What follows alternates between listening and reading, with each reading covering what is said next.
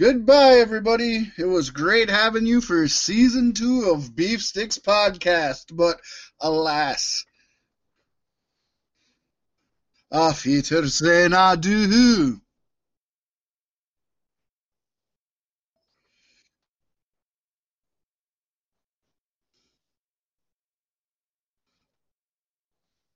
There are seasons all over the place. I've got thyme, I've got paprika, I've got cinnamon, I've got pepper salt. It's seasonal around here. Lowry's. I like that Mike Lowry. Speaking of Mike Lowry, isn't there a Bad Boys 3 coming up pretty soon? Rock on.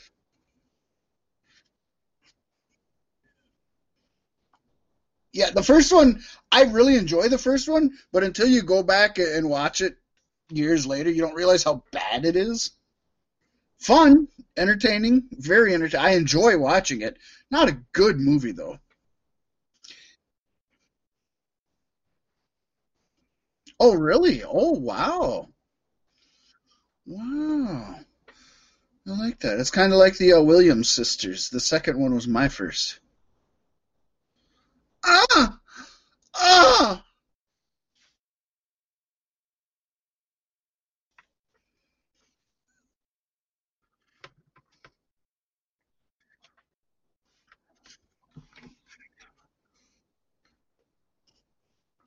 It's basically an amalgamation of two of our most fun games put together, so rock on.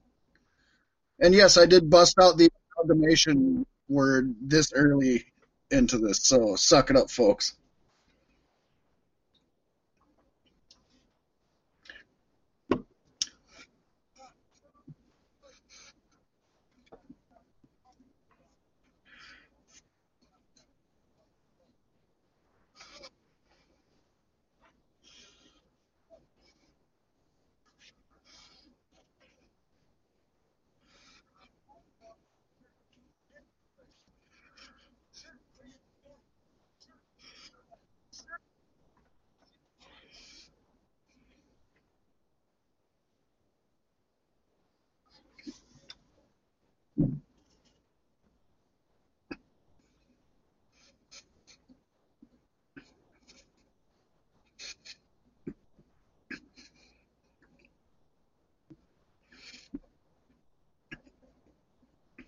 Asterix.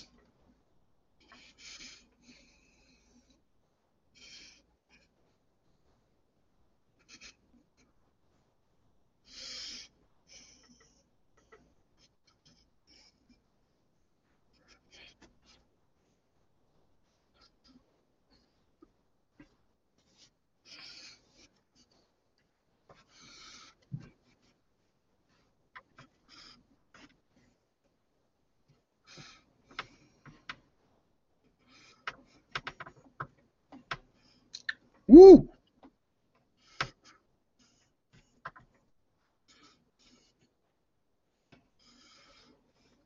And talk about trusting them with your life. Pacey, our next sponsor, I would trust with my balls. And in fact, this is not a mom and pop operation, but one of Beef Sticks Podcast's biggest ever supporters, and that would be manscaped.com, who is the best in men's below the belt grooming. Manscaped offers precision engineered tools for your family jewels. Pasty, there's been many a time that I've been sitting down on the stool and doing a little trimming, trying to do some artwork down there, trying to make something a little fancy, a little nice, and a zip and a zap, and not only have I screwed up the picture of Pasty White's mom that was going to be on my crotch, but now I have a nick, and it is bleeding, and it is dripping, and there is going to be a red bump. It could have been. And the last thing you want when you are getting ready for a night out with your missus or your lady friend or your sister if you're living in Alabama is a bumply on your dumplings. And that's why Manscaped has redesigned the electric trimmer. Pasty, their Lawnmower 2.0 has proprietary skin-safe technology. So this trimmer, it won't nick, it won't snag your nuts. It is also rechargeable and waterproof, so you can shave in or out of the shower, wherever you feel comfortable.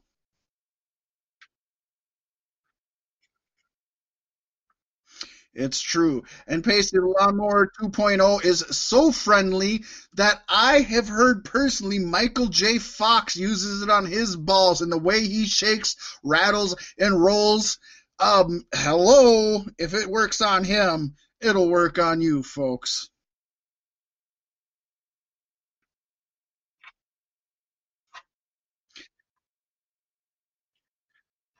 And he won't have to. And one thing he did have to go back and correct was he used to use the same razor on his face pasty that he used on his balls. Oh, that's just nasty. And if you like to keep your rear end, your posterior clear, you definitely don't want to use that one up under your old nasally tinglies. You know, the old push broom doesn't need to get some Klingons up in there. You know what I'm talking about? We don't need dingleberries up in the sniffer snapper. It ain't going to happen. But one thing you can do to make sure that your balls are smelling the best is use Manscaped's Crop Preserver, an anti-chafing ball deodorant and moisturizer. Basically, what do you feel about this?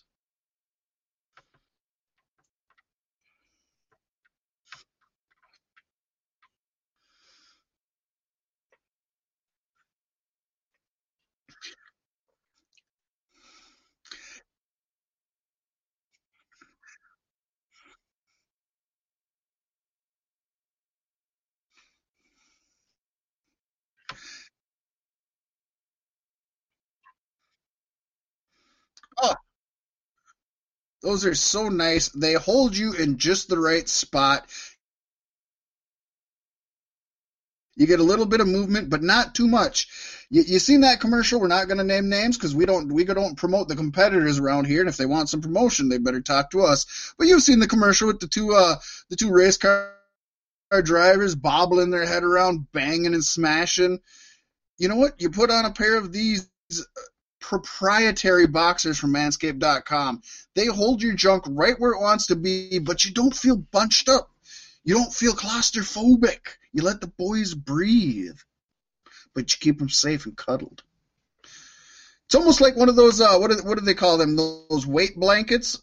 It's like a weight blanket for your balls.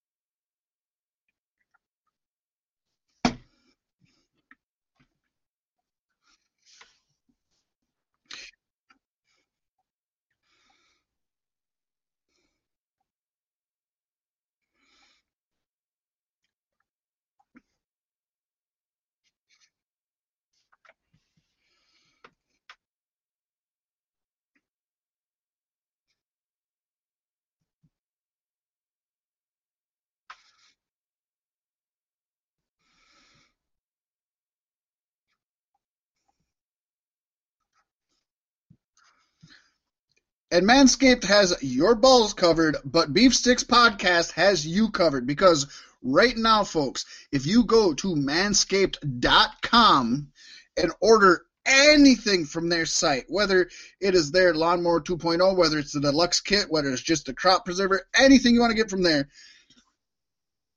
and you use the promo code BEEFSTICKS, you will get 20% off your full order plus free shipping. Always use the right tools for the job. Your balls will thank you.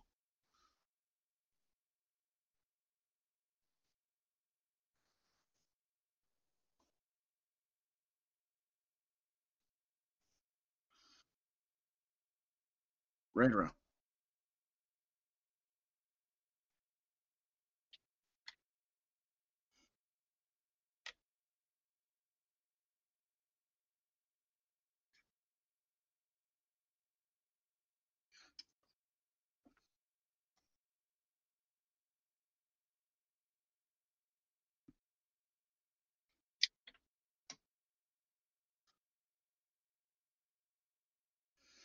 That is correct. Make sure.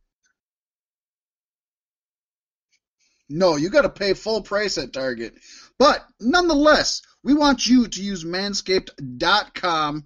You need to go out there. You owe it to yourself. If you have one New Year's resolution this year, it is to go into the new year smooth, smelling good, and without nicks and cuts.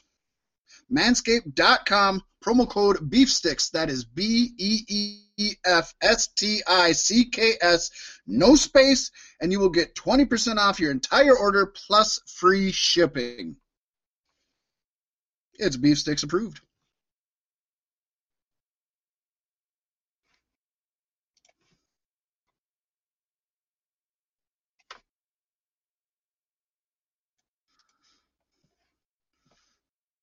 It's just too good.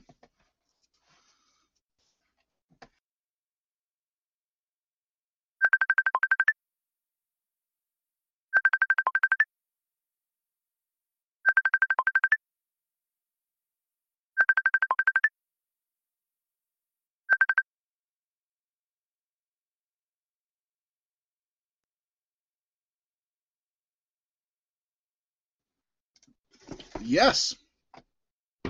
Very much so. Maybe. There's probably more high spots per capita for wrestling matches now.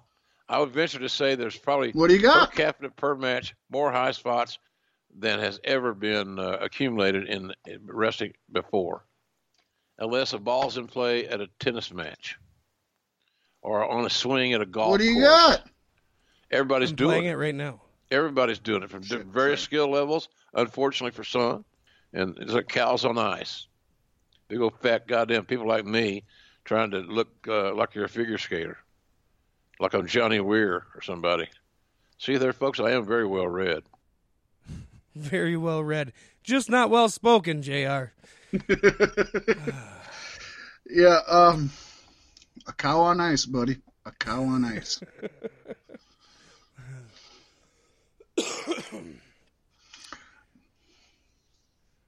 That's our good buddy JR.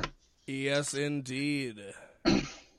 Moving right along, I think we can get into this week in pro wrestling history. Yes, sir. And that would be December 16th of 1995 when Deborah Miceli, a.k.a. Medusa, also known as Alundra Blaze, returned to WCW on Monday Nitro, fresh off of being fired in WWF for what they called an effort to cut their losses. Ouch. Last seen in WCW in 1993, Medusa brought a gift for Eric Bischoff, and that was the WWF Women's Championship belt. She proceeded to drop the belt in a trash can live on national TV, effectively killing that championship. The incident was never mentioned by WWF officially, but Pasty, here's the twist. It may have had far-reaching consequences, not so much for Deborah or Medusa, if you will, but for Bret Hart. Because legend has it, the title dump played a major role in the infamous Montreal Screwjob nearly 2 years later, as Vince McMahon was afraid of Bret taking the WWF World Championship to WCW with him. As for Medusa, after appearing on WCW programming through June 1997, she took a 2-year hiatus before returning as a member of Randy Savage's Team Madness, along with Miss Madness, who was the future Molly Holly. She was a regular on WCW programming and became a trainer at WCW's Power Plant training facility until WCW's sale to WWF in 2001. When Vince McMahon bought the company, he used that platform to stick it to many performers he felt had wronged him and refused to bring her on board. So she left the pro wrestling world and became a monster truck driver full-time. Miceli, as her ring name Medusa, still drives her own monster truck to this day, Pasty. That is amazing. Wasn't she also just, No, I was thinking Alundra Blaze. No, wait, this is Alundra Blaze, yeah. Inducted into the Hall of Fame recently. Yeah.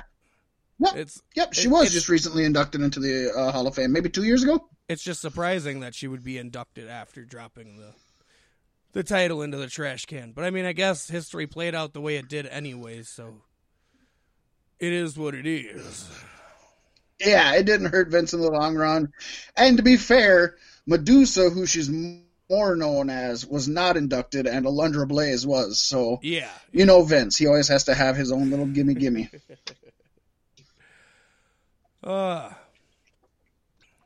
Yeah, this was a very historic moment in WCW and the war with WWF and WCW. It was one of the big shots that were fired. That and acquiring Lex Luger on the first Monday Nitro and giving away results of taped WWF Raw matches on live WCW TV. I mean, they were pulling out all the stops. Yes, they were. And what a good time it was. And God, I can't wait till the AEW NXT shit gets into full gear that way. I mean, if it happens, but I think it will.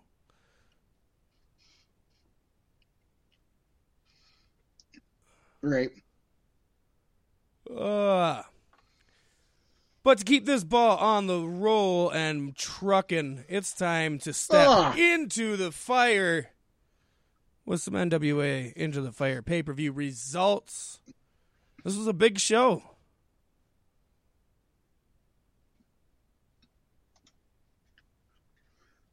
This was a big one, and I was excited to see how it was going to turn out. It was less NWA power, which was good, but it still had a bit of the old school in it with a bit of the new school, a good blend. I enjoyed this very much, Pasty. We started out with Eli Drake defeating Ken Anderson. This was a really solid, really good opener, to be honest. I would say that it was a main level opener. It ended with a pretty simple ending as they were fighting on the turnbuckle. Anderson flipped over to try to sunset flip Drake, and Drake held onto the ropes and then dropped onto Anderson. It was a lackluster ending to what was a very solid match. We've seen better openers in pay-per-view history, but if we're going with the old school NWA type style, this was the perfect opener. I love it. I was really hoping a lot for this match. I did not get to watch this pay-per-view, but I did catch NWA Power this week, and Eli Drake kicked it off with a promo, but he had no voice left to speak with. It was pretty rough. I know, right? He was spent. Did he? Was there just a lot of screaming? Did he get choked out? I'm not certain.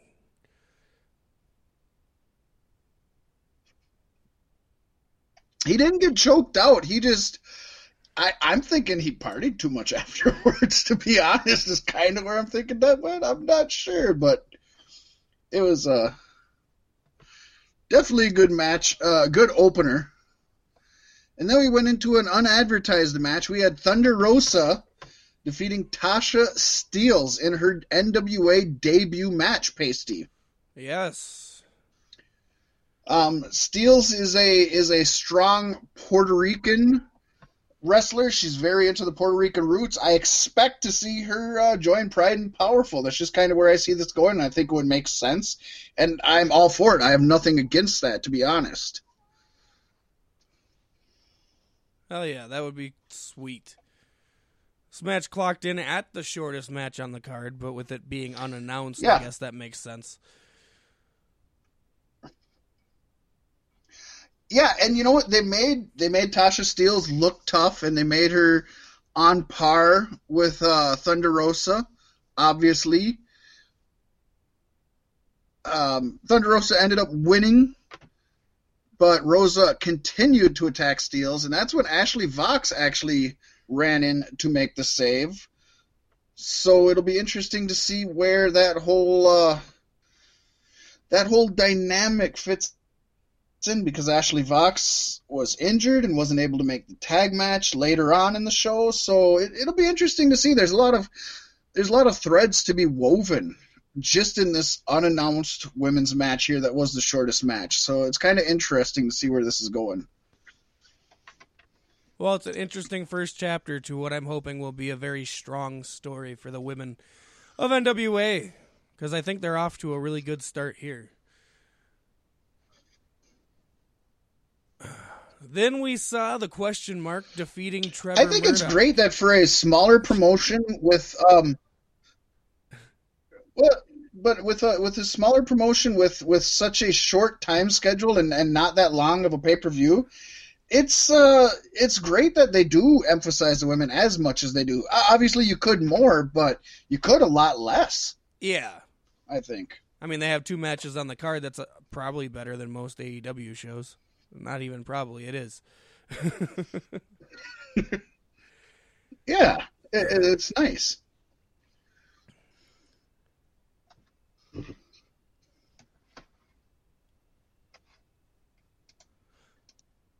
So we're moving on now. Yes, tell us about question mark and Trevor Murdoch. All right.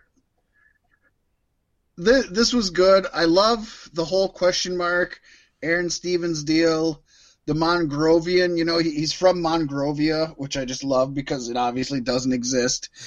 They actually went out there and question mark sang the Mongrovian national anthem, which was just fucking great. It was just him grunting harmonically. It was. I just loved it. It was just too much in the best cheesy, campy sort of way that you could ask for. I just love it. Question mark did end up winning, as we had said in the prediction. I wasn't sure if this was supposed to be an unmasking or not. It didn't end up being that. But this was really, really a fun match, and this storyline with question mark has got me so intrigued. He is my favorite character right now, and I honestly don't know who the fuck he is, and he's not the best. He obviously doesn't do promos, and he's not the best in the ring, but he's got a good gimmick, and it speaks for how much a good gimmick can do for you. Yeah, I'm looking forward to getting to know this guy. I liked him from reading his name the first time. I'm like, this is smart. I like this. I'm interested to see where this goes. Yeah. Yeah, it's just great. He's a regular old wrestler under a mask with a question mark on it. I dig it. Up next, we had the iconic team of the Rock and Roll Express defending their NWA World Tag Team Championships against the Wild Cards, and Pasty, they retained. I did not see that coming. I did.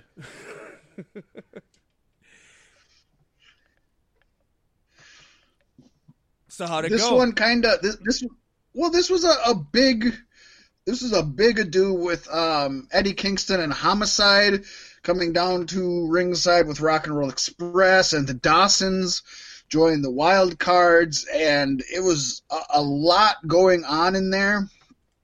But fuck, the Rock and Roll Express looked good. I mean, they were kind of protected. There was a lot of outside interference. The other four, the Kingston, Homicide, and Dawsons, got a lot into it. Yeah. But Pasty, the Rock and Roll Express, they're each over 60 years old. 120 years. They fucking did awesome. Pasty, Ricky Morton did a suicide dive. Yeah? Fuck! You gotta have a lot of trust in the guys you're working with at that age, I swear. That is some scary shit. It was super fun, super good. I liked it, and I'm happy the Rock and Roll Express won. They could carry it as long as they want to, just for the nostalgia of it. So I'm good with it. I love it. I'm so happy they're still kicking and doing good, and people like Undertaker and Goldberg and even Sting could really take a page out of their book and learn a thing or two. Just because you're old doesn't mean you can't go. Oh, truly, yeah. 60 plus. Holy shit. Good stuff. Have we had Rock and Roll Express versus the Briscoes yet? I think that sounds like something we've had. But if it's not, it's something I don't think we have. No. It would be a scary match.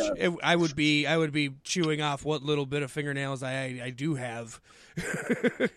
I think the Rock and Roll Express may die, and I think it'd be less because of what the Briscoes did and more of what the Rock and Roll Express tried to do. Right, yeah.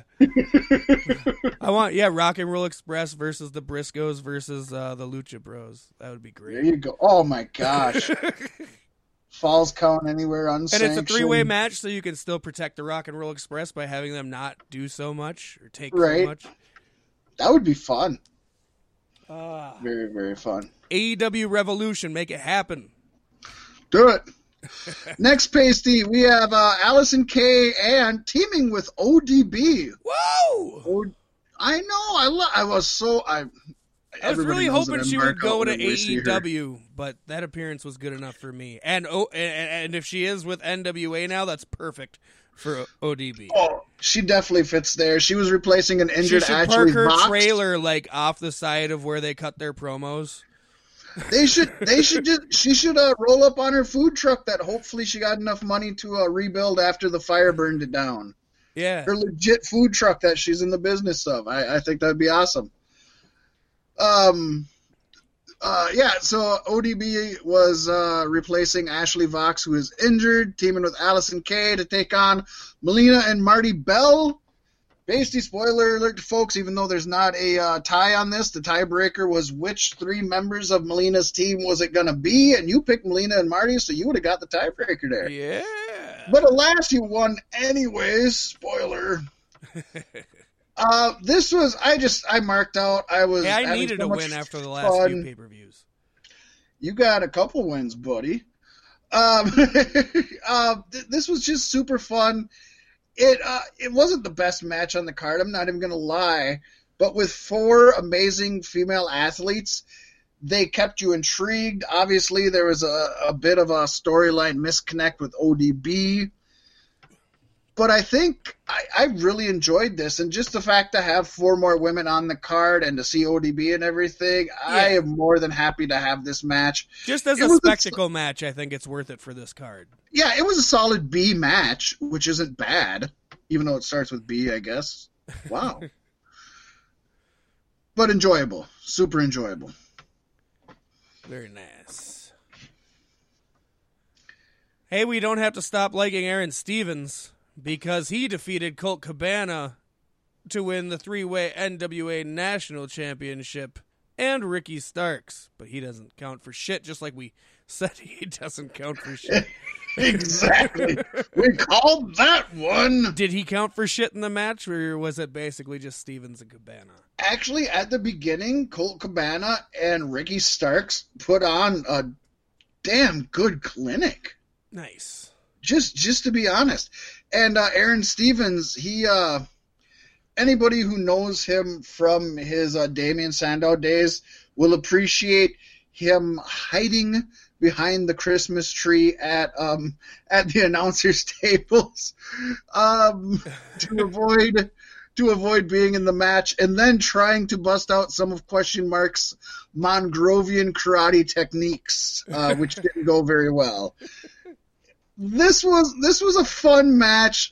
I'm going to admit it wasn't as good as I wanted it to be. Was it more of a comedy match than what you expected?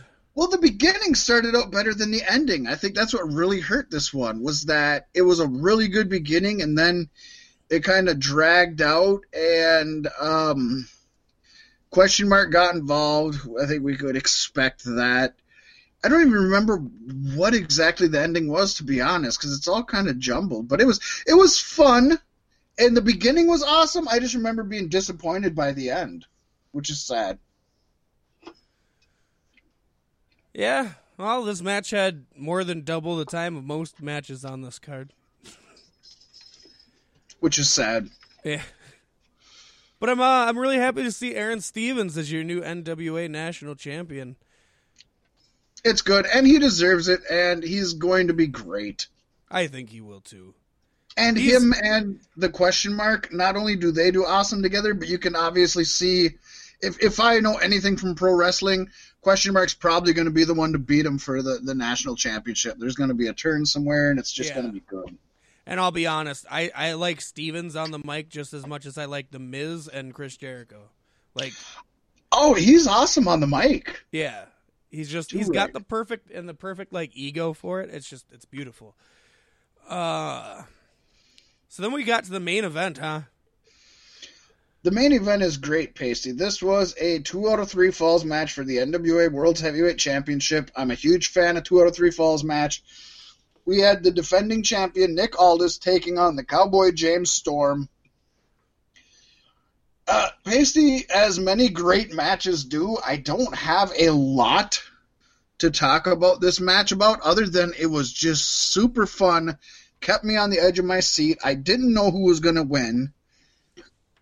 I was so excited, having so much fun, marking out like crazy.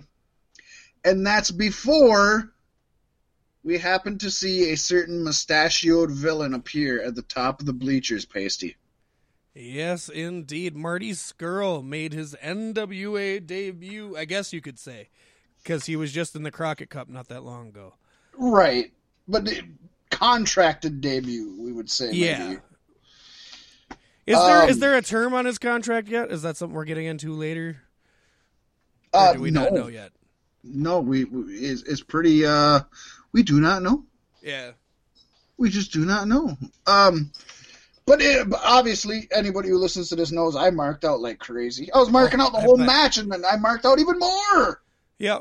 I wasn't even planning on watching this show, and I hit Facebook, and that was what popped up right away, and I'm like, fuck, and I closed it like I was anticipating watching it and didn't want that spoiled for myself. Yeah. This was, all in all, this was a really solid pay-per-view.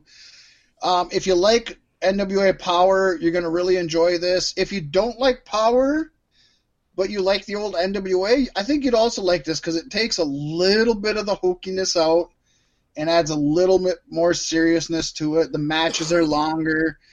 And then, honestly, ODB, Marty Scurll, that was really great. The only thing I really noticed as a negative about this, other than if you want to say hokey or whatnot, which can be a negative, there was just a lot of what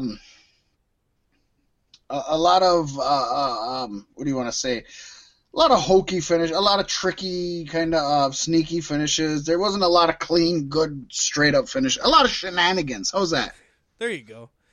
Probably too many shenanigans. We could have knocked the shenanigans down a bit. Yeah, I'm all for shenanigans, so I got nothing to say there. There you go. Besides, the shenanigans brought me the 4-3 win on this pay-per-view. You got to dig it. Plus, you would have won the tiebreaker. Best match of the night, Pasty. I'm easily calling 2 out of 3 falls match. And this pay-per-view, I'm going to give a B+. Could have definitely been better, but it easily could have been worse for as gimmicky as NWA seems to be going right now. Yeah. Did they still shoot it at their normal place? Yeah. Same amount of fans and everything, huh? A little better turnout, but yeah. Good shit. I would love to go see that show sometime, man. Just to be in there. God, wouldn't that be great to be in that audience? That would be awesome. We'd have to get way too drunk before the show started, though. Like I want to be that one guy yelling directly at Aaron Stevens halfway through his promo. Yeah, that would be great. Sorry, I'm that asshole, folks. But that asshole also brings in the next segment with this song. Because it is time for your season finale, Savage Sentinel! Woo! And we're going to start this one off with a huge congratulations to AEW.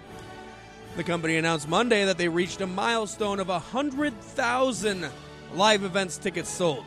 Damn, in such a short amount of time. Holy shit.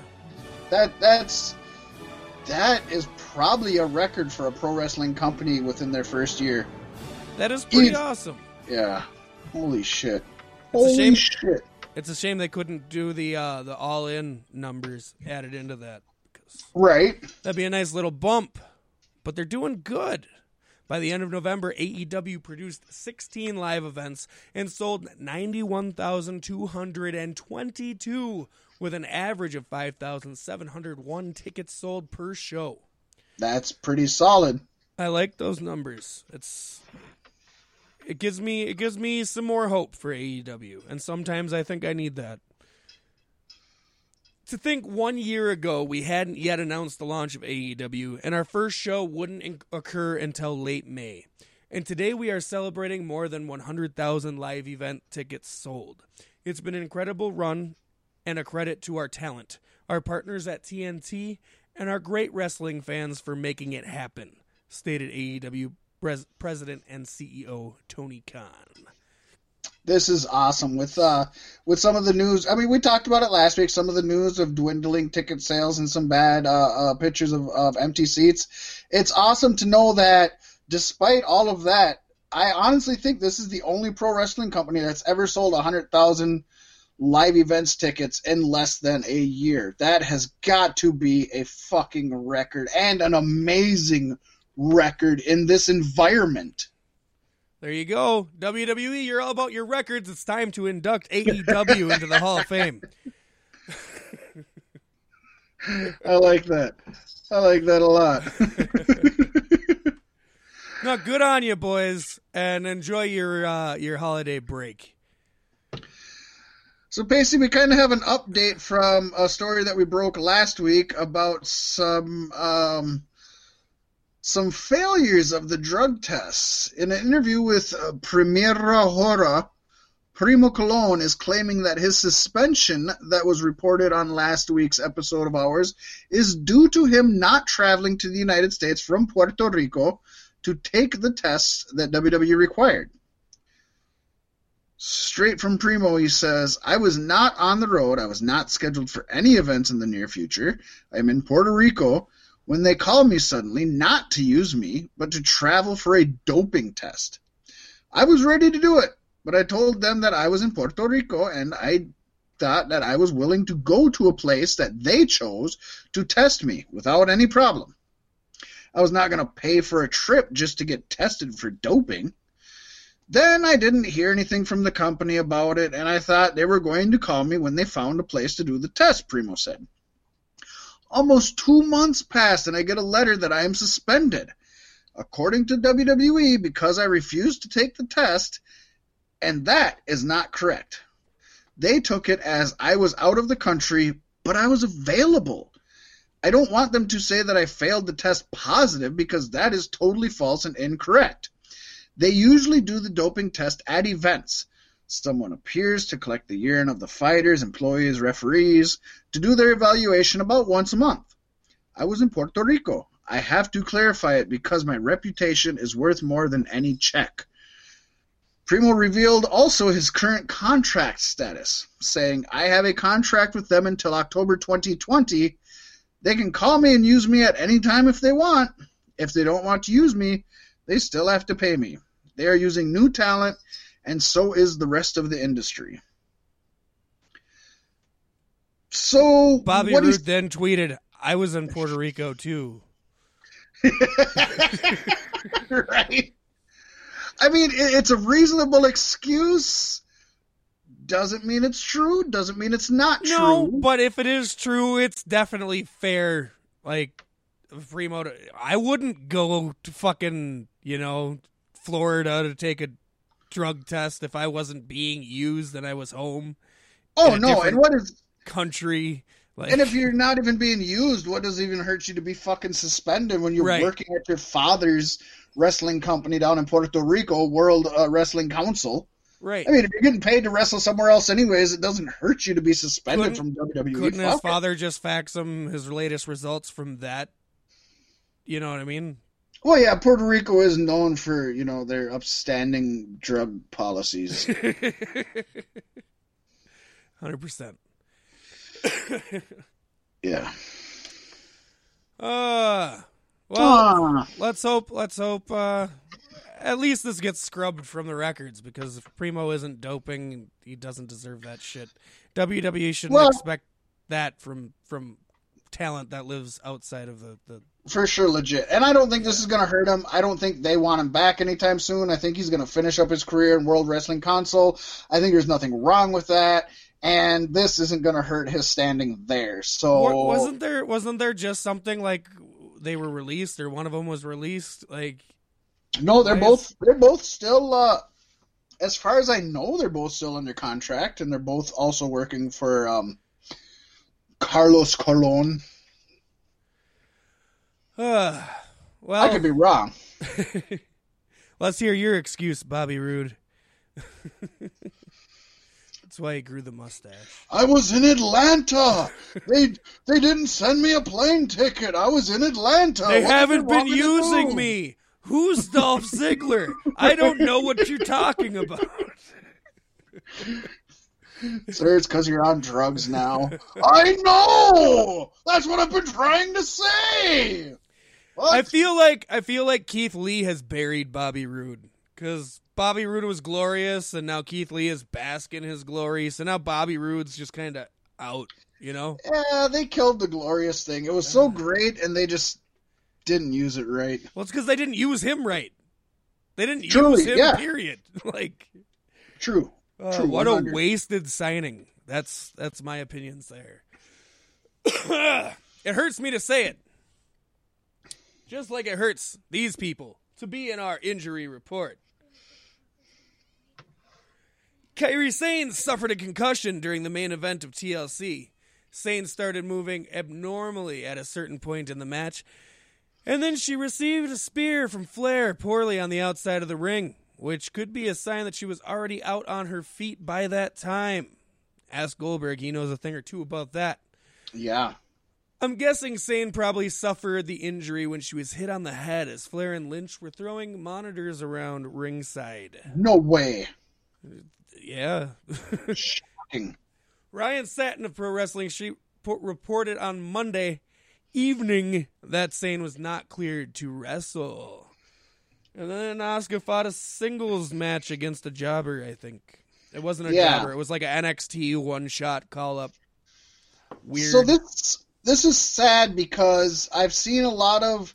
You know, we got this with Rick and Morty. We got this with Star Wars, and that's poignant because Rick and Morty's on their new season, and Star Wars has their last Skywalker movie out today, folks. Yes. And we're seeing it now with WWE, and it seems to be that fandom that is mostly male, that when females start moving up, for some reason these males feel threatened and have to shit on them. And I've heard so many people talking about never let the women main event again. WWE started losing viewers when the women were main eventing. WWE is going to hell because the women are main eventing.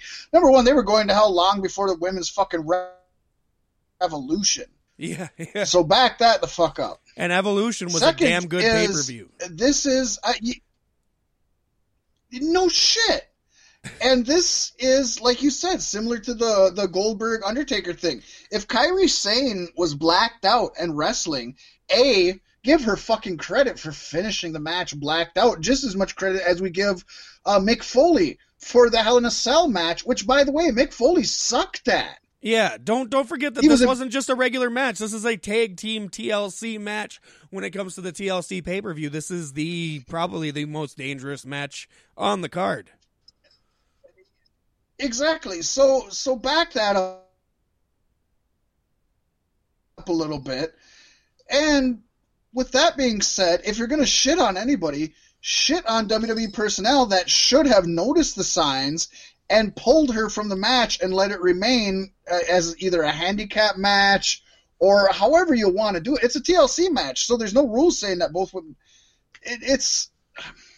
I just feel bad that women wrestlers, quote unquote, in a whole, are the ones getting shit on for the main event. Maybe not being that great. You watched it, Pacey, and of course we're going to get into more detail later, so I can't really say that because I haven't. I wanted to go back and watch this match just because of this, and I haven't. But kudos to her for finishing the match, I guess is what I'm trying to say. Well, yeah, hardcore. I'm hoping she makes a speedy recovery and comes back soon. I really don't.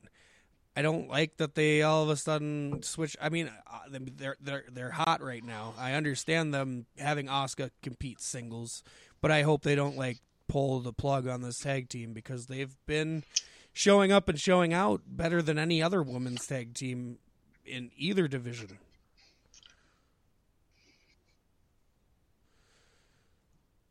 And I'm hoping they don't see Kairi Sane as just they've got a lot of promise. I'm hoping they don't see Kairi Sane. They could definitely be the gold standard bearers for the women's tag team division. Yeah. No. But a superstar who was known to be injury prone, but is outside of the ring now, Pasty, Gregory Sugar Shane Helms Hurricane. Did I get everything in there? Yes, I think you did. What's up with that? Anyways, Gregory Helms had a rough Friday the 13th. He tweeted out on the 14th, quote, I started my day yesterday getting an endoscopy and then ended my day in the ER due to a damn kidney stone out of nowhere. Friday the 13th. Am I right? I've never had a Friday the 13th like that. Sounds an awful lot like Jason Goes to Hell, though. Am I right? I haven't. Right? In fact, I think most of my Friday the 13th are pretty solid, so. Am I right? Am I right? And finally, on December 8th... we wish a speedy recovery for Helms and his little PP rock. Yes. Take care of that. And finally, on December 8th, 2019, indie wrestler and game-changing wrestling mainstay Marcus Crane was admitted to the emergency room in Las Vegas due to issues from a pre-existing head injury.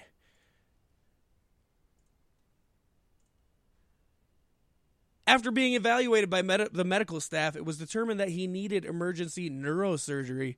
During the surgery, the surgeon performed a craniotomy, where it was discovered that there was an infection eroding the skull and leaking into his brain. At that time, the surgeon needed to remove a plum-sized portion of his skull to allow treatment for the infection. The doctors did everything possible and were able to start with antibiotic treatment. Even though the first steps have went well, Marcus has a very long road to recovery ahead of him. The family has decided to raise funds for the incoming medical expenses of future cranioplasty that will need to be performed to repair the skull, antibiotic treatments, recovery therapy, specialized care, and transportation back home. If you wish to help, you can go to www.gofunme.com/F/Mark-POBANZ-Marcus-Crane, CRANE-recovery-fund. That's some rough stuff. And if you can't handle all of that, we will pin the link to the top of our Facebook page so that you can just go there and click that, because that'll be so much easier. We wish the best for him. That sucks. Yeah. I definitely could not imagine getting a plum-sized hole drilled in my skull. Ugh. Kind of makes Gregory Helms' kidney stone look like a little bitch. Right? Go whine about it some more, Hurricane.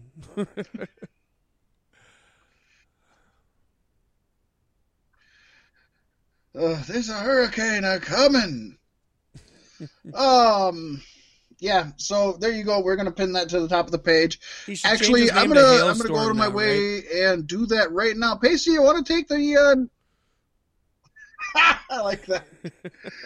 You want to take the reins on this next story, and I'm gonna actually go pin this to the top of the page. Yeah, I gotcha. New York City police arrested a truck driver who they say fatally struck 28 25-year-old Matt Travis in East Harlem last month and left the scene. We reported back in our Best One Part 2 episode that Travis was struck while on his bicycle on Saturday, November 9th, and was found in the middle of the intersection and rushed to Harlem Hospital, where he was pronounced dead. According to a report from MSN, investigators determined a Kenworth dump truck traveling southbound on 1st Avenue made an illegal left turn onto East 125th Street, attempting to enter Willis Avenue Bridge, and struck Palacios as he traveled southbound on a bike coming off the bridge. 48-year-old Lou Luc Vu has been charged with reckless driving. Luc Vu! Luc Vu! Failure to yield to a bicyclist and failure to obey a traffic device, drive left of pavement marking, and failure to exercise due care. That's a hefty list of penalties.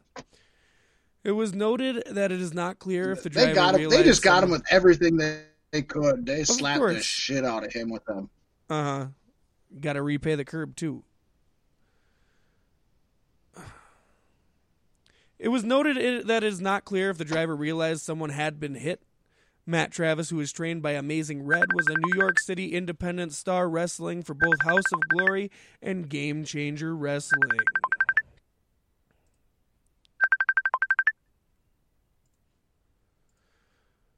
Woo! And of course, if there's any more to the story, we will have more for you guys on that in the upcoming season of Beef Sticks Podcast, starting shortly into the 2020 year. Yeah, it's just shitty that, you know what, accidents happen, and we get that, but don't drive away like some sort of asshole. Stop, get help immediately. Who knows, he might have been able to save him, you know? Yeah. Just don't... You're going to get caught anyways, you dumb fuck. And before we go into the comings and goings this week, I just wanted to play a little clip I snagged from AEW Dark, showing Jim Cornette how to do it the right way. Yes. Orange Cassidy. He's a pretty tough guy. He's not one to back away at a Blink-182 concert. The man is actually one of the bravest I've ever seen.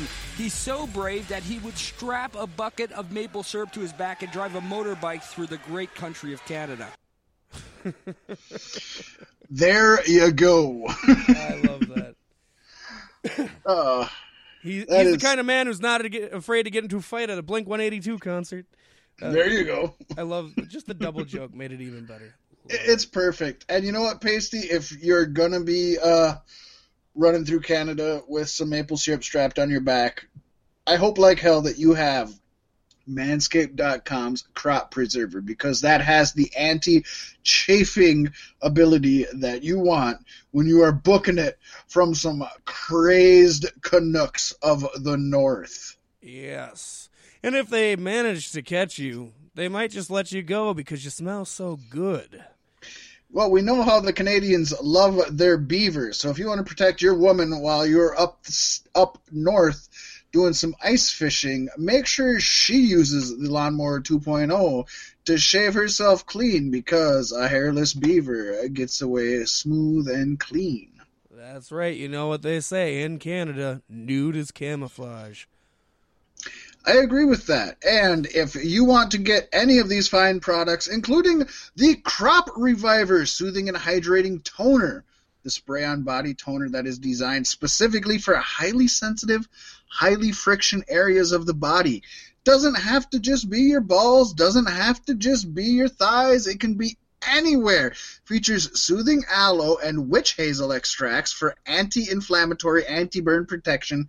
Pasty, we said it last week. We're going to say it this week. We'll probably say it next week. When you're big fellas like us, or if you know big women, I love big women. I love women with big thighs. Oh, I could eat maple syrup off their thighs all days. But you get the chafing. You're walking for a little extra while. Maybe you're sweating a little bit. The chafing. And then it hurts to move. It hurts to sit. It hurts to do anything. Crop Reviver. Crop Reviver. It's a lifesaver. It is. And folks, remember, 20% off and free shipping. Go to manscaped.com and use the code BEEFSTICKS when you check out. That is BEEFSTICKS. I know we sound like a broken record. It is so worth it. Pasty and I use it. I know I made a second order already. Pasty, you either did or you're working on a second order for sure. I know that. Yes, indeed. You got nothing to lose. This is the best around. If you give a shit about yourself, if you give a shit about your own cleanliness and hygiene, and if you give a shit about your partner or women, what if you really just don't feel comfortable telling your man he stinks? You got a hard-working man. He brings home good money. He works his ass off. He takes care of the kids. He's a nice guy, but he's stinky. Just get this for him. You don't have to say anything. It comes in the travel bag. You leave the travel bag under the tree. When he says, "What is this?" you say, "I don't know. Santa must have left it, but it must be for you. It's Manscaped." Bada boom, bada bang. Everything's perfect. You're going to love sucking his cock. He's going to love getting his cock sucked. You can't go wrong. Manscaped.com, promo code BeefSticksPodcast, 20% off free shipping. What do you have to lose? Woo, do it today. Not tomorrow. Right now. Go to manscaped.com. Use that promo code BeefSticks. Support us and support your boss. And speaking of supporting, Pasty, on we're into comings and goings. Yes, we are. And on the latest episode of The New Day, Feel the Power, Kofi Kingston mentioned how he'll be sticking around WWE as he signed a new deal that will keep him under contract with WWE through the end of 2024. WWE is supporting the Kofister. But Kofi isn't the only one to sign a new contract, as both Big E and Xavier Woods also signed new 5-year deals at the same time. It is being reported that all three members of the New Day negotiated their deals for the same pay and same terms as a way to show solidarity, and that would not surprise me at all. I believe that. Oh, yeah, they've all come out multiple times in the past saying how they want to stay the New Day. They never want to have the group split. No. And this is a good way to get that into creators' heads right off the bat. Definitely. I have listened to the new episode. I'm keeping up with this show. I like what they have to say. I like that they're real about the business. I like that they're not afraid to speak the truth. And right. It's a good listen. I mean, it's the New Day, and they're amazing people, and they all have amazing stories to tell. I do. The group itself is an amazing story. It's fantastic. I do have to admit, this episode was probably my least favorite because it came off as it was a very negative or downbeat episode, I should say, which like, isn't bad. Everybody, let's pick up Xavier because he's real sad. Yeah, I mean, it was a very, very down episode. But it shows how close these guys really are, you know. For sure. It was legit. It was legit. They were not selling it. By no means. When I think of New Day, I think of the power of positivity, and you just didn't get that with this episode, but not in a negative way. Yeah. Let's let them be real. That's what we want with that show. Yep. No.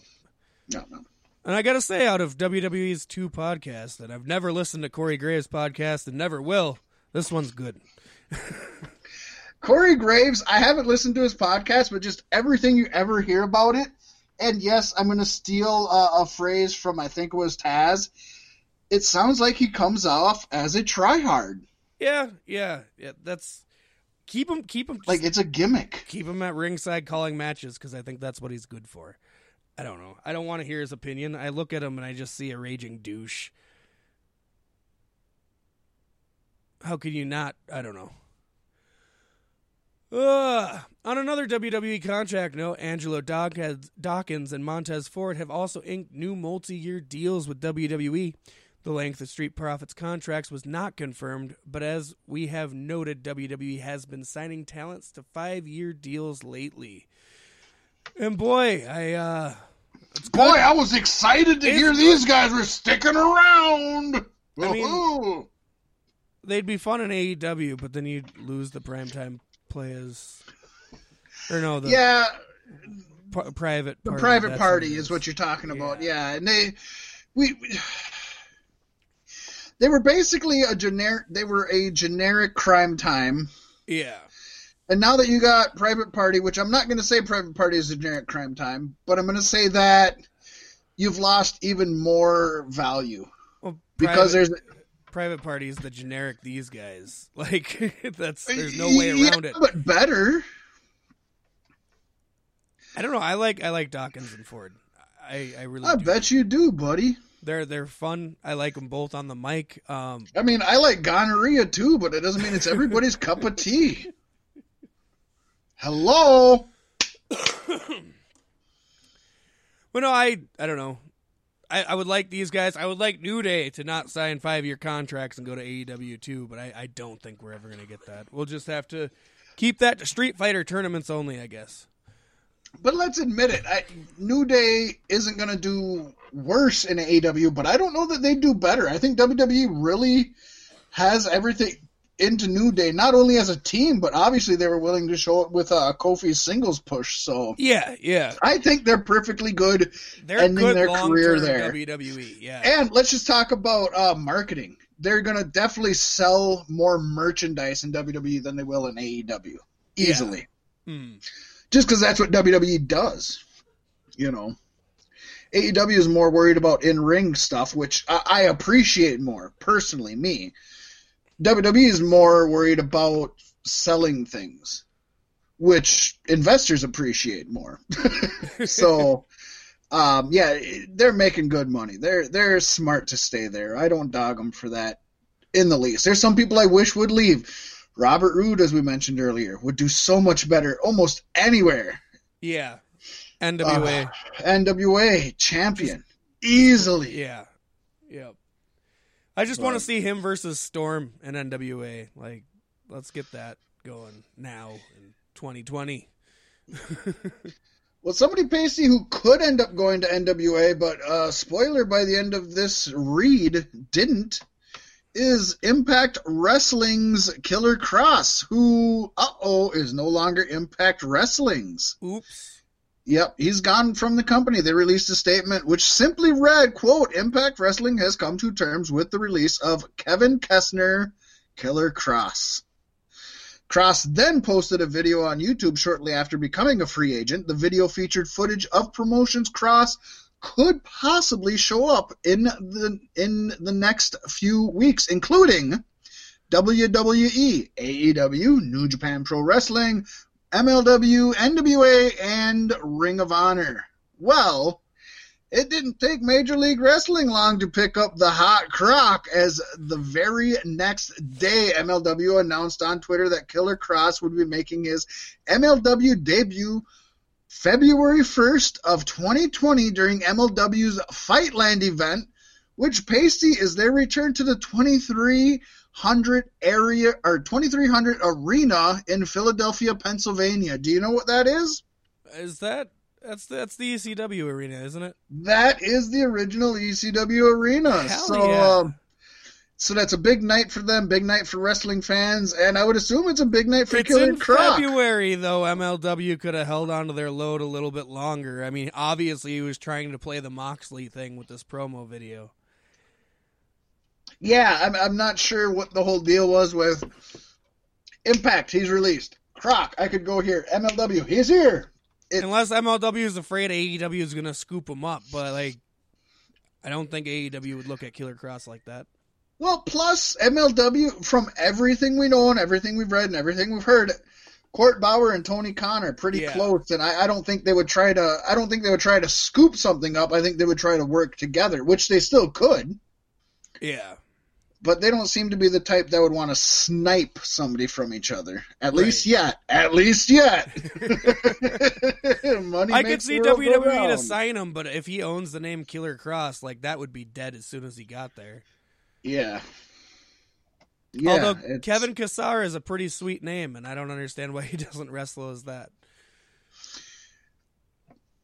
It's not bad. It's got the I can't think of what the word is for it, but that Vince McMahon likes when it's double digits, like J. Jonah Jameson and Peter Parker and that kind of thing. There's a word for that, but I can't think what it is.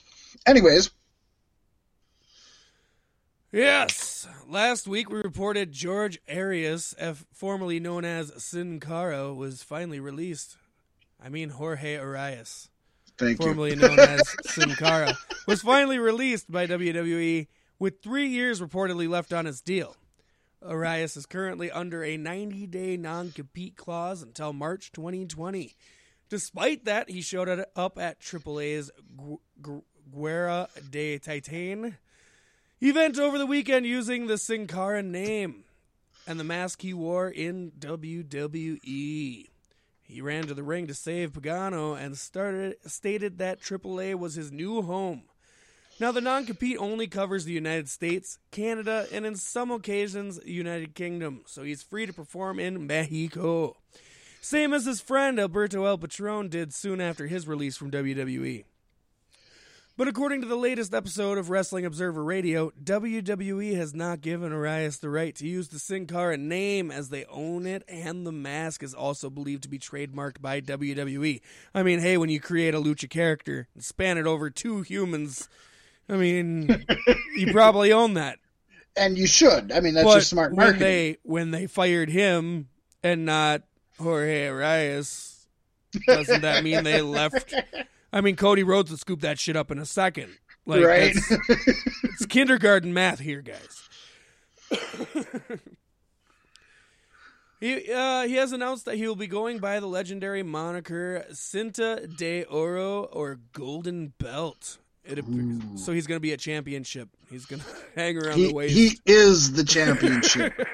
He doesn't win championships. He is the championship. It appears, according to Pro Wrestling Sheet, Arias received permission to use the name from sons of the original Cinta de Oro, who also gave him their father's mask to wear. And actually, he posted a really badass picture on Twitter, Instagram, something of him in his Sin Cara mask, holding up the mask of the original Cinta de Oro with his sons. So this is actually a really big deal. It's really huge. Cinta de Oro isn't huge in the States, and I don't expect a lot of people to know who he is, but his name carries a huge lineage behind it. And this is big. This is when he goes back to Mexico, he's easily going to be bigger than Sin Cara was in WWE. Oh yeah. Let me put it that way. It's not hard to achieve. That is easily true also. Yes, sir. I'm not trying to say it is. I'm just pointing out facts here. He should have did a video. He should have came to AAA and he should have dropped the mask in a trash can. Just saying. That would have been badass. Nice callback to our This Week in Wrestling History. Yeah, he could have had the other mask on underneath of it, so he didn't have to show his face or anything. Exactly. And just to wrap this up, we got a quick little thing here that we just felt it was worth mentioning. Former ECW FTW champion Taz announced on Monday that he made the decision to depart his CBS Sports Radio morning sports show, Taz and the Moose, with this week being his final episodes. Taz, so AEW confirmed, motherfucker. He still has the Taz show. He's still doing his Taz show. He's just not doing Taz and the Moose anymore. Fuck you, Moose. Get out of here. Yeah. You gonna kick me off of beef sticks? Just run this shit yourself? No, I don't think I could do it. I don't think I could handle it. But something that's hard to handle, Pacey, but so much fun, just like your grandpa's wang, and that is Lost in Autoerotic Abridgment. What the fuck is that? Well, right about the time last week when we decided this was our season finale, and we're going to come back in 2020 with the season premiere, Season 3 of Beef Sticks Podcast, we decided we had to go out with a bang. So I proposed, why don't we play another game? We just played a game, but let's do it again. We like our games here. They're fucking fun. Who doesn't like games? Yeah. So we're sitting here and we're pondering just for a couple of seconds. You know, I really wanted to play autoerotic wrestling again, but and I really wanted some Lost in Translation. Yeah, and it is our season finale, so why does it have to be about anybody else but us? So we decided to smash the two games together and do it on the topic of Beef Sticks podcast episode descriptions throughout this last season. It's almost like we put a lot of fucking thought into this, huh? Wow! We got these fucking listeners fooled. Literally only took 20 minutes after we stopped the show last week to come up with this. Oh, it was great. It's very interesting. So what we did is I had evens and Mac had odds, and we each took 3 episodes, picked descriptions, and took an excerpt from that and put it into talktotransformer.com to have the robot generate some auto laid down goodness, and then we threw that in Google Translate to fuck it up even more. So this shit is going to be real weird, real out there, and I'm looking forward to seeing what you have. But I'm looking forward to seeing what you have, Pasty. But first of all, did you, it sounded like, did you stick with a certain translation method as we have in the past where we went to X to X to X? No, I kind of went through the motions. I kind of did what languages the original Talk to Translate laid out. I just what it vibed like. What language is it? Wasn't it English? Well, I mean, I know, but like what it vibed like is the languages I translated it through, kind of in my own mind. It probably won't make sense to a lot of people, but it did to me at the time. Well, we don't want it to make sense. That's the fun. And seeing I do want to say. Okay, go ahead. Well, I went through and I just found a letter, and I didn't think about it until 20 seconds ago that it may be awkward, but we're just going to say it's not awkward. I picked a letter and I went with translating through that. So it was written in English, so all of mine started in English, went to Kurdish, then went to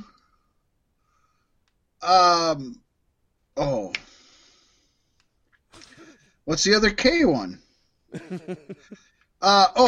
Korean. Sorry, Korean. Yes. Went from English to Kurdish to Korean to Kannada, not Canadian, Kannada, back to English. So every one of mine went English, Kurdish, Korean, Kannada, and then English. I like that.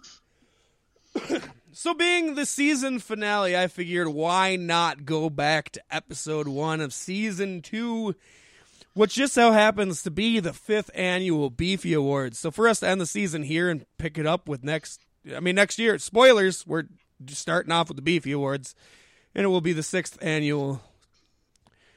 But this is my excerpt from the 5th annual Beefy Awards. And I took the excerpt from the description. After an extended holiday break, the boys of Beef are back in the saddle again. It's time for season 2, baby. Join us for our most prestigious event. And then I allowed Talk to Translate to generate some more stuff. Ran it through Google Translate. And I got, after a long lunch break, the little animals are back in their chairs. It's time for phase 2. Take part in our award-winning event, Tour. The circle is spinning. The water flows. The beach is clear. We have plenty of food and wine to entertain you. It sounds like a battle, but to you like beer, wine, and a few strings. You may wonder what the hell's going on. Don't worry. That's a good reason. The season, an independent team, was included in the crowd some time ago. I really like my music. So it was fun to be a part of the return. Music. This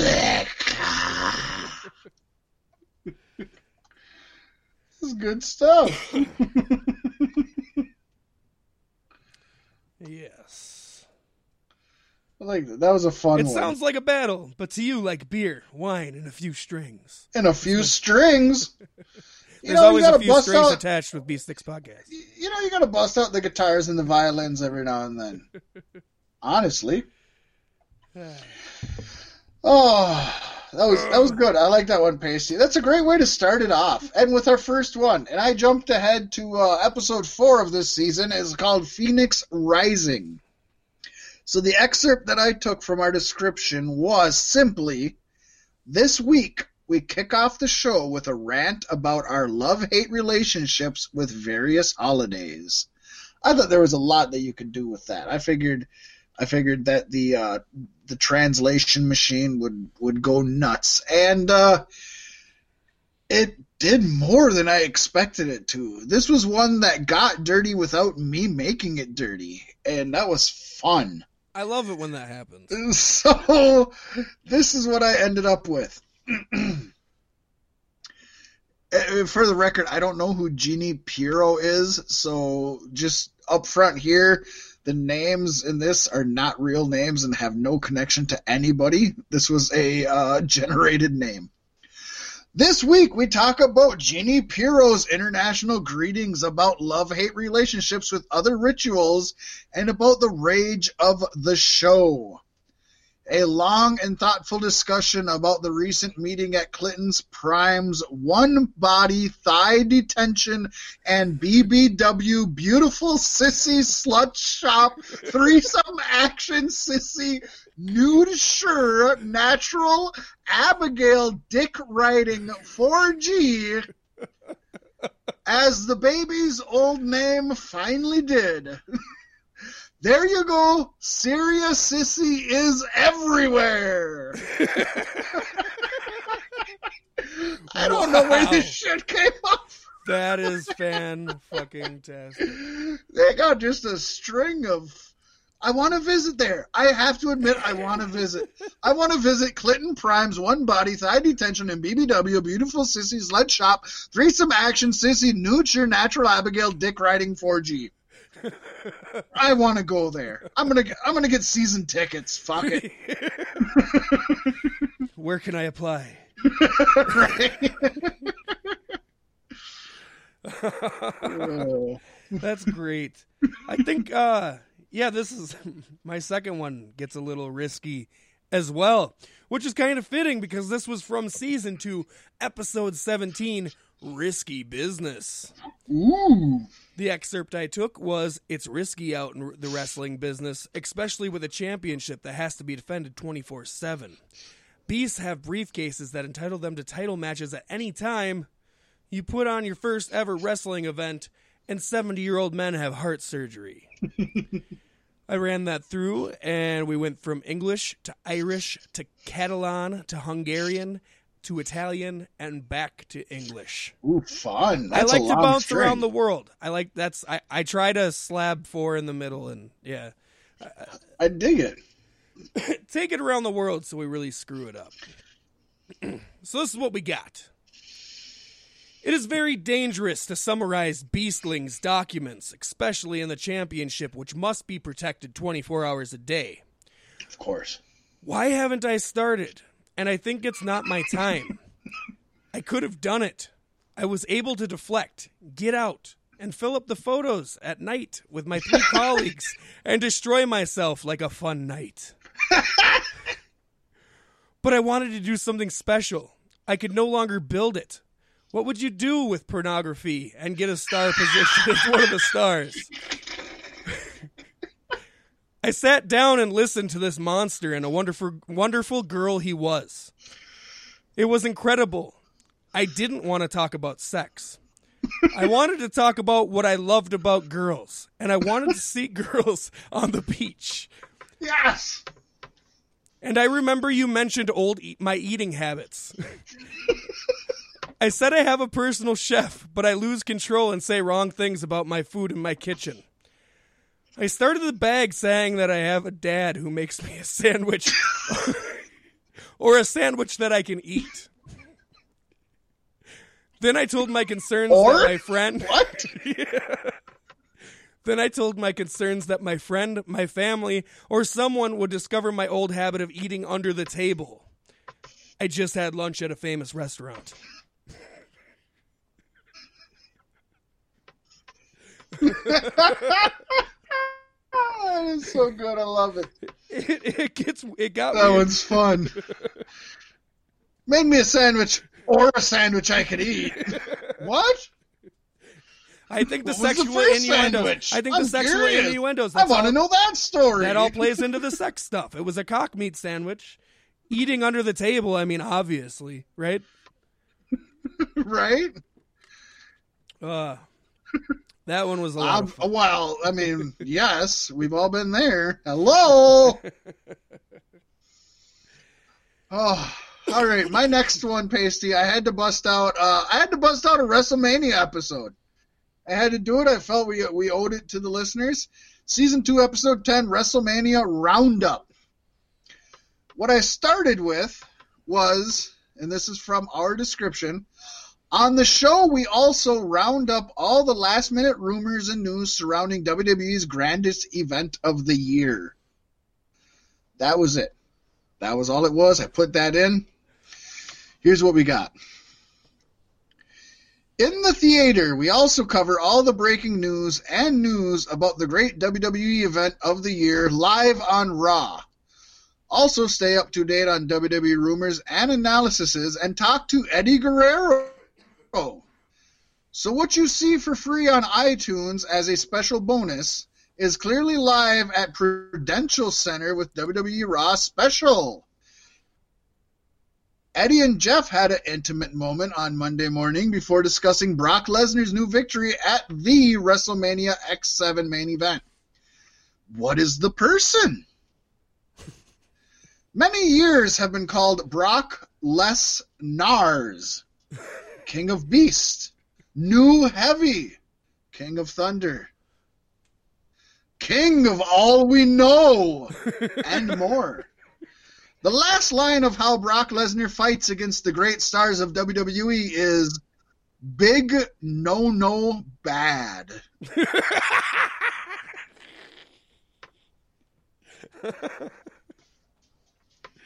I love that. Oh my goodness! I love big no bad. That needs to be Brock Lesnar's new moniker. Big no bad. I want to hear Paul Heyman announce it. This is my client, Big No Bad. Oh my God, Heyman would be great with it. It's the name they Pasty, gave him after he I beat gotta Kofi be in honest 3 with you. seconds. I'm gonna have to. I gotta do something real quick. Can you stall? Yeah. Can you stall for time? And I will hop back right. Yes, of course. I can do that for you. Of course, we don't talk about it enough, but Badass Beard Care is another one of our close and personal friends. And if you have the beard and would love to care for it, take your ass on over to the badassbeardcare.com and use that promo code BeefSticksPodcast. 3 words this time, podcast being the third. And you can get $5 off your next order. Take care of your beard above and groom it below with manscaped.com. Get 20% off your order and free shipping and handling with the promo code BeefSticks. That's right, and that was a doubleheader. So we back in business. I love the way you sell our merch, buddy. All right. So my next one comes from season 2, episode 29. I'm ready for you, Pasty. I'm ready for you. Knock it out. All right. A little bit of the bubbly. The excerpt I took was which warranted wrestlers on the Texas Most Wanted list, and most importantly, asked the question, what you gonna do when Pasta Mania is all over your sweatshirt, Eminem? And I translated this from English to Polish to Hawaiian to French to Portuguese and back to English. Who made a list of the best wishes in Texas and above all asked the question, what is the Pasta Mania course to make a sweatshirt, Eminem? Yes, like every time I saw their bodies lying in my room. It was widely accepted. LMAO. The episode of Evil Fish Cage is simply hilarious. It seems that CM Punk is so confident that he keeps this book for himself. There are many planning options for the WWE CPR Intercontinental Champion, who doesn't always do everything he wants. Thus, at the Royal Rumble in 2015, the RKO went ahead and added a slide-away finish from the Young Bucks for Seth Rollins, who won the Intercontinental title at the Royal Rumble. RKO hopes to go with a triple cost like a hot fire, said Rollins. But it's too close to the road. After all, but JBL quit a job. So they've gone as far as they could, eliminating Rollins as two presidents. The price seems to have brought Rollins, although some say no. Here's something that Shane McMahon said about it. I think using the president was a difficult decision. Not a good use of time. Vince has left a lot of criticism, and criticism if he did. Without using the chair, but in the end, Vince is the chairman of the board. That said, I wouldn't do it any other way. There's a time in WWE, there are several chairs that can be used in many ways, but not for a long while. Many chairs that can be used in many ways. This is not in a long while. This is one I actually like the talk to Transformer better than I like the translate. Just for this little excerpt right here. That evil fish cage part was just hilarious, as if CM Punk actually believed that he was booking this book for himself. There were a few creative options from the Intercontinental Champion from the WWE RKO. Doesn't always pull off everything they want. So during the 2015 Royal Rumble, RKO went ahead and added a Young Bucks slide-away finish for Seth Rollins to win the Intercontinental title.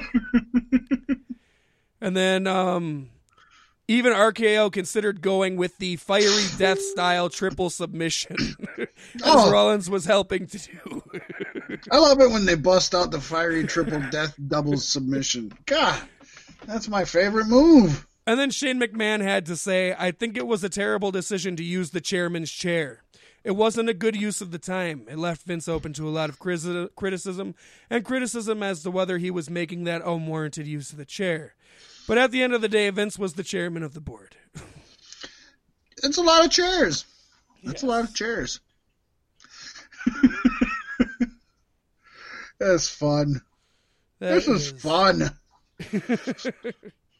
All right, my last one, Pasty. This comes from episode 16, and I had to bust out the one that has the phrase I've used the most ever since probably starting this podcast of anything we came up with.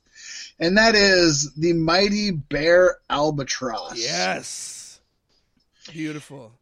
And the snippet I used from our description was, for some, the albatross is an inspiration, the means to take flight and soar on the wings of fortune. Here we go. Some albatrosses have inspiration. In other words, flying and going to happiness will be great. For others, albatross is simple collector, hunter, and seeks friendship with his murderous brothers. But for Vince McMahon, it's chocolate with chocolate. But despite albatross character, everything is one. The albatross will eventually become compatible and enter another life. Some albatrosses are looking for the ancestral region, and others can wait for the end of the year. His titties are chocolate and is part of Vince McMahon.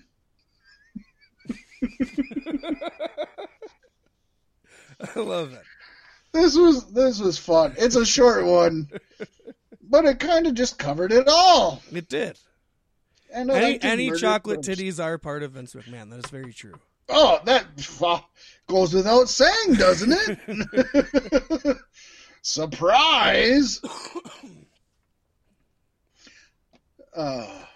These were good. These are fun. I like this. The best I like ones this a are lot. when they go dirty for no reason, but I love that I want to know what the algorithm is that they use. I'm curious. But for sure this is good. We're obviously going to keep obviously we love our Lost in Translation. The autoerotic is a runaway hit, and mixing them up, just like a Hell in a Cell, we're not going to pull it off all the time. You can't do it all the time. no. It's gonna cheapen it. But we might bust this out every now and then and mix and match some shit, y'all. It would be a good way to go back and redo categories we've already done in like Lost in Translation, but really like freak it out, Oh, too right. And vice versa. Could you imagine doing some of our autoerotics and then throwing them in Lost in Translation? Oh, that'd be so much fun. Oh, man. We could do it for the Big Four. Fork it up! Something that's not going to enter the Big Four, though, Pasty, is TLC, WWE's latest pay-per-view. Their last pay-per-view of the year. They went out more with a whimper than a roar. I'm assuming. Didn't watch it. Not going to claim I know. Well, the pay-per-view it started with a roar. It was solid. I'd say the first half of the show was very solid. Which isn't bad, but you want to keep that up if that's how you're starting the pace, right? Right, yeah. Ooh. So we kicked it off with the pre-show. Humberto Carrillo defeating Andrade. And this was a very physical matchup between two competitors who should probably just get the hell out of WWE before they become husks of what they are right now. So I'm curious, though, Pasty. So the pre-show has one match on it. We're used to it having 2 or 3. Yes. Do they have less of a pre-show? Did they have a lot of talk and a lot of preview? What's the deal here with there being the one match? It was a lot of talk and promo packages.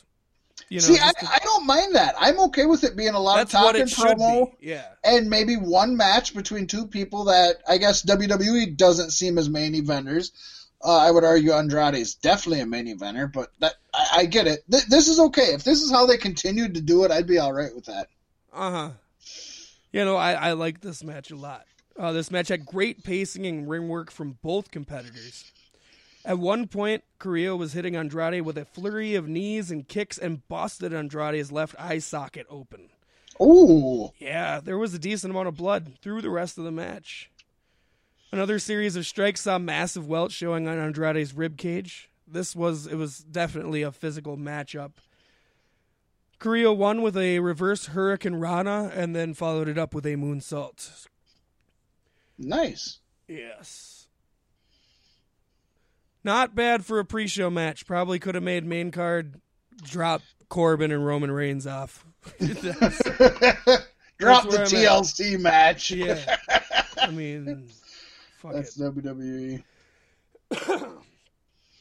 Then we moved on to the main card, which started off strong with the ladder match for the SmackDown Tag Team Championships, seeing New Day, represented by Big E and Kofi Kingston, defeating the Revival.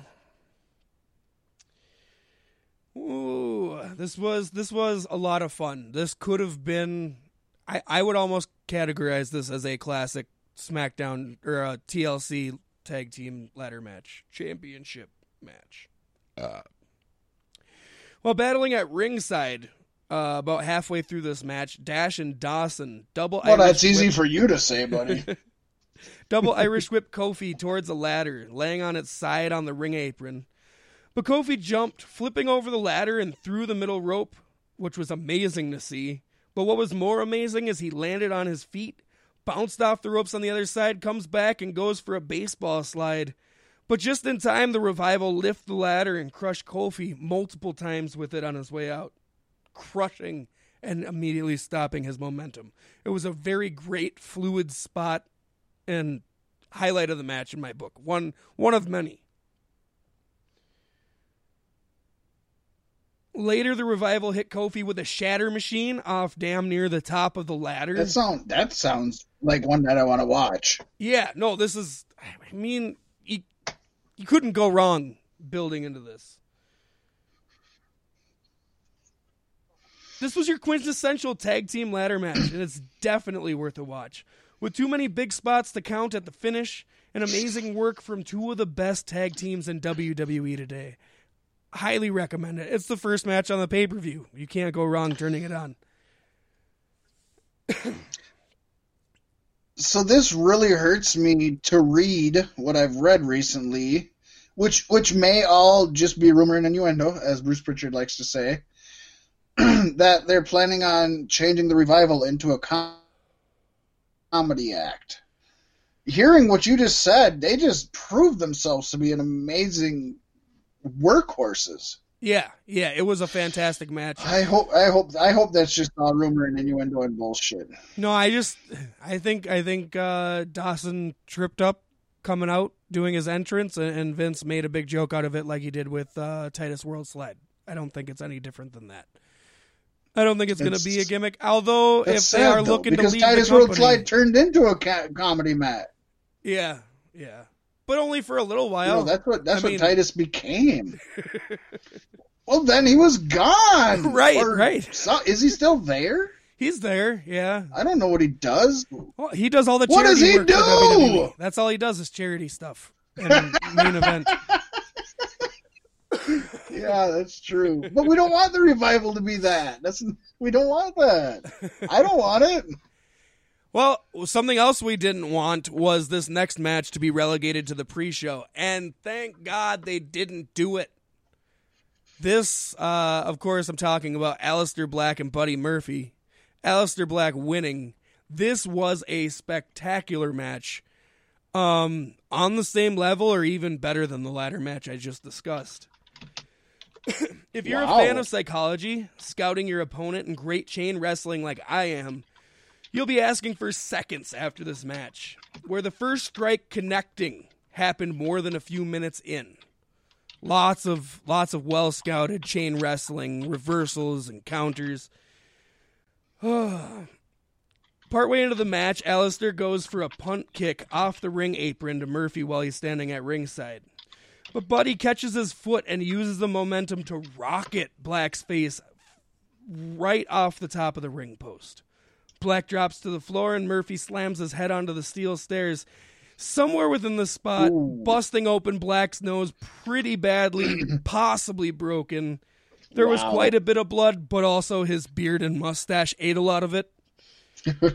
Which now means that both men tied to Zelina Vega have bled during this pay-per-view. Right? Don't know if there's more to that, but I'm definitely keeping tabs from this point going forward. There's something up with that. Despite that, and Murphy remaining a dominant force throughout the rest of the match, Black survives a series of kicks and knees to the head and a rolling spine buster attempted finish. Going into another back and forth striking series until Black catches Murphy out of nowhere with a black mass for the win.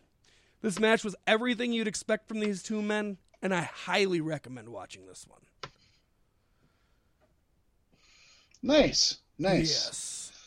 That'd be, you know what, maybe I'll just watch the first two matches of this pay-per-view. Honestly, for you, I'd say watch the first two and you could probably go from there. All right. I do want to watch the main event, I'm not going to lie, for different reasons, but yeah. Well, see, I only got through the first 5 and fell asleep, but after waking up and hearing the results of the rest of the show, I'm kind of glad I didn't stay awake. Right.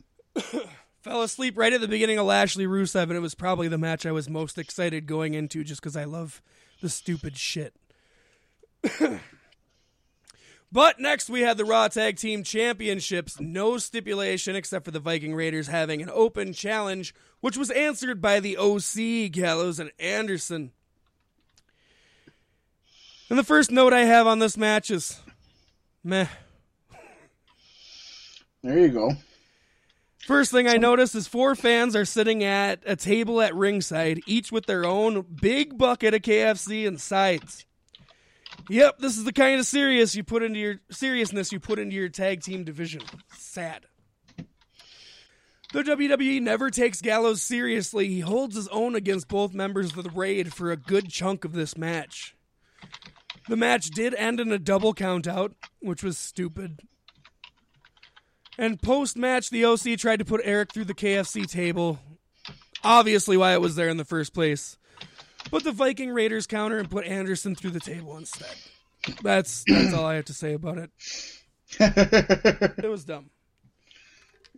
Yeah, that sounds not great. And then we had the TLC match, where King Corbin defeated Roman Reigns and gave me a nice point I needed to tie things up. Baron Corbin came out to the ring on a platform carried by 4 men with a throne on it, you know.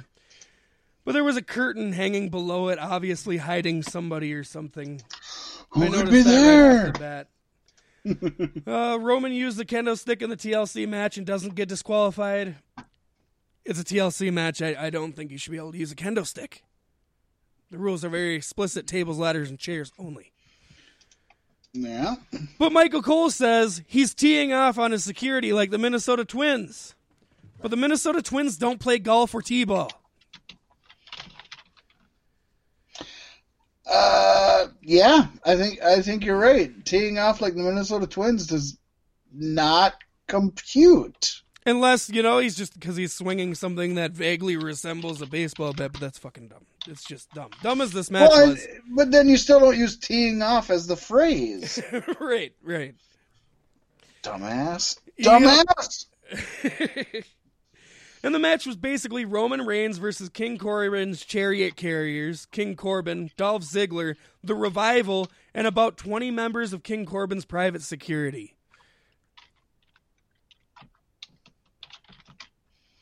So yeah, there's that. King Corbin wins the match. It was dumb. Wow.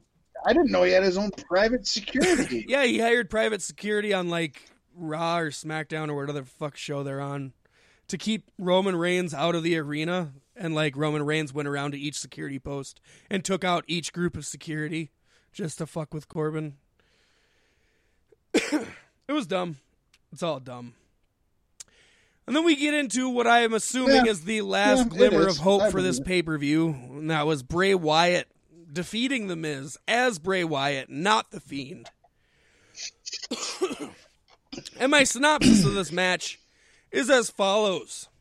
As the match begins, Bray tells Miz, take it easy.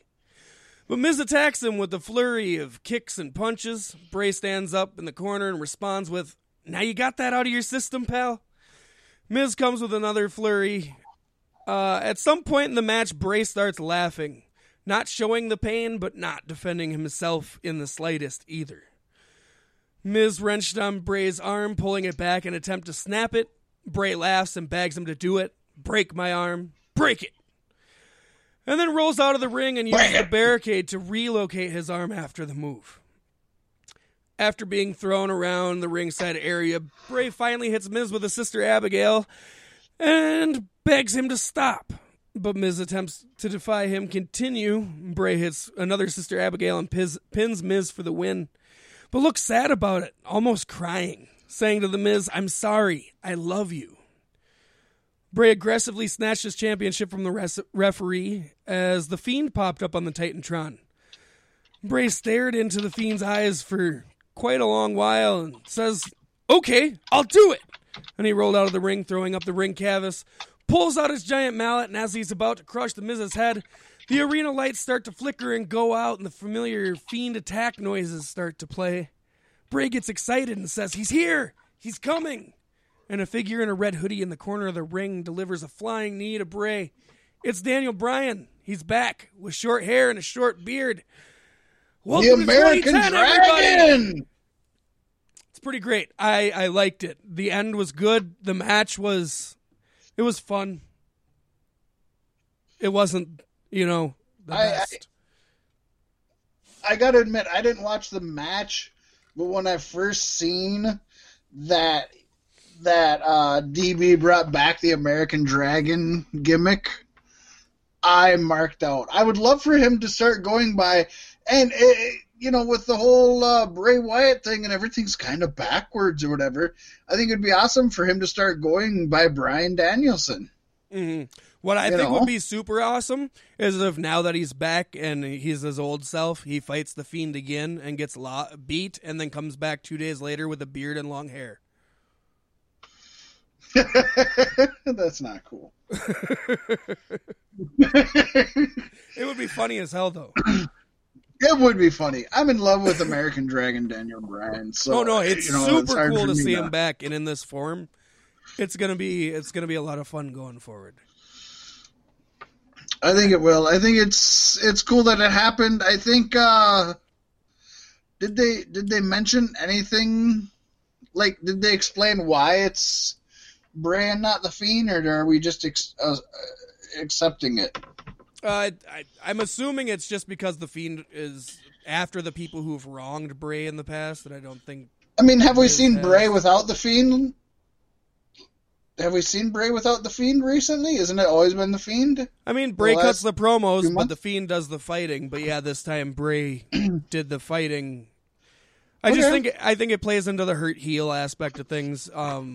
Don't expect Miz to change much, although he might, because now that American Dragon Bryan's back, I mean, it would be the perfect time to kick off the Miz Bryan WrestleMania feud, right? Yeah. Does it play into the fact that Vince doesn't think Miz is important, and so he's making that a point to show it? I don't know. I think it's good for Bray's character to not always wrestle as the Fiend, because you do that. Oh, I agree. He just hasn't, though. I mean, like, he's wrestled a lot since he's brought the Fiend back. A good 10 times if we're talking about TV and pay-per-view. Mm-hmm. Maybe. Yeah. It's just weird that they busted out Bray Wyatt out. And I was just wondering if they gave a storyline reason for it or not. Hey, a couple more layers to the cake. I'm not complaining. I'm complaining because I think it's their job to explain it to us as commentators and stuff. But, I like that they're doing something with them. I just wish that they'd give us a reason for it. Mm-hmm. That's all. No, I'll be intrigued to see if Miz's face pops up on the wall with the eyes crossed out. I don't think he does. Right. And then the next match started, the tables match, where Bobby Lashley defeated Rusev with the help of Lana, and long before that happened, I fell the fuck asleep. So I don't got a whole lot to say, other than it was not Rusev Day. And then on Raw, Lana asked Bobby Lashley to ask her to marry her. She proposed to him proposing her. Yes. And it was dumb. That was stupid. Yeah. And for a second, there was hope. Bobby Lashley's like, I hate it when people tell me what to do. Except for you. Da, da, da. Yeah. And then we got the first ever Women's Tag Team Championship TLC main eventing, ending the show. Main event run with ladders and women that have tables and chairs for people to sit on to watch the show, because it's the first time women have ever sat in chairs. I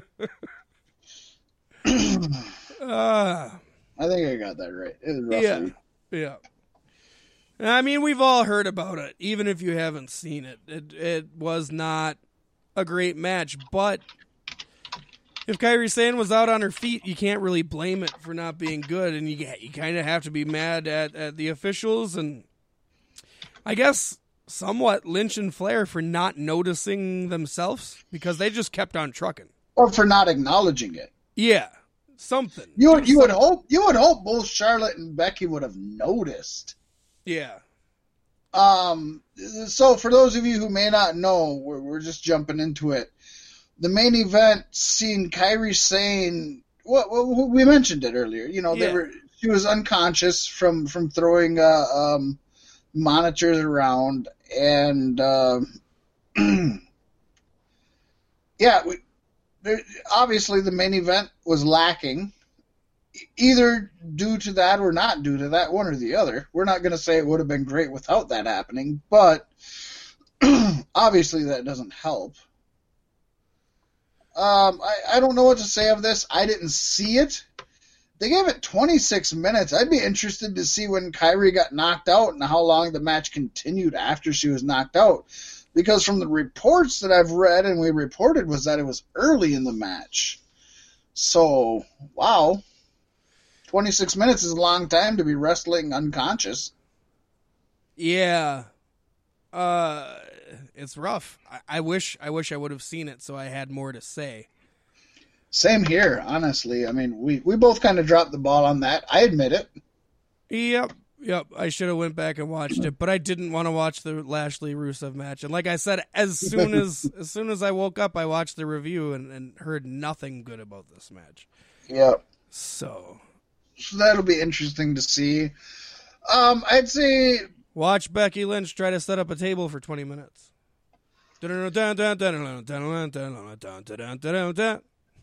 So, Pasty, you won this pay-per-view. You won both pay-per-views this week. Yes. Rock on. Awesome. Matching scores of 3-4 both times. So, that's awesome. I'm going to say the best match on this pay-per-view was, any of the first three, but I'm going to give it to the ladder match, New Day and the Revival. It was a lot of fun to watch. And my grade for what I saw, it's going to be a C. C+, but I don't know if you can. I don't think I can plus it for good matches at the beginning when there's nothing good at the end. So what are you going with? C? Let's go with a C-. C-. Yeah. We had 3 great matches and then the Bray Miz thing that was notable. Other than that, leave it. Sad that, WWE needs to quit with the gimmicks. We had a horrible Hell in a Cell. We had a horrible TLC. Let's just stop with the gimmick. The problem is they're like all in a row. Like that doesn't help. Obviously, spread it throughout the year. Help. You know what I mean? But we got the Big Five and the Saudi show, and they got Elimination Chamber coming up in February. They usually have that one. Mm-hmm. Something stupid. Something fucking stupid. Something stupid. Royal Rumble's coming up. That's supposed to have 10 NXT, 10 SmackDown, 10 Raw. Yeah, which is interesting, but not bad. I don't mind that.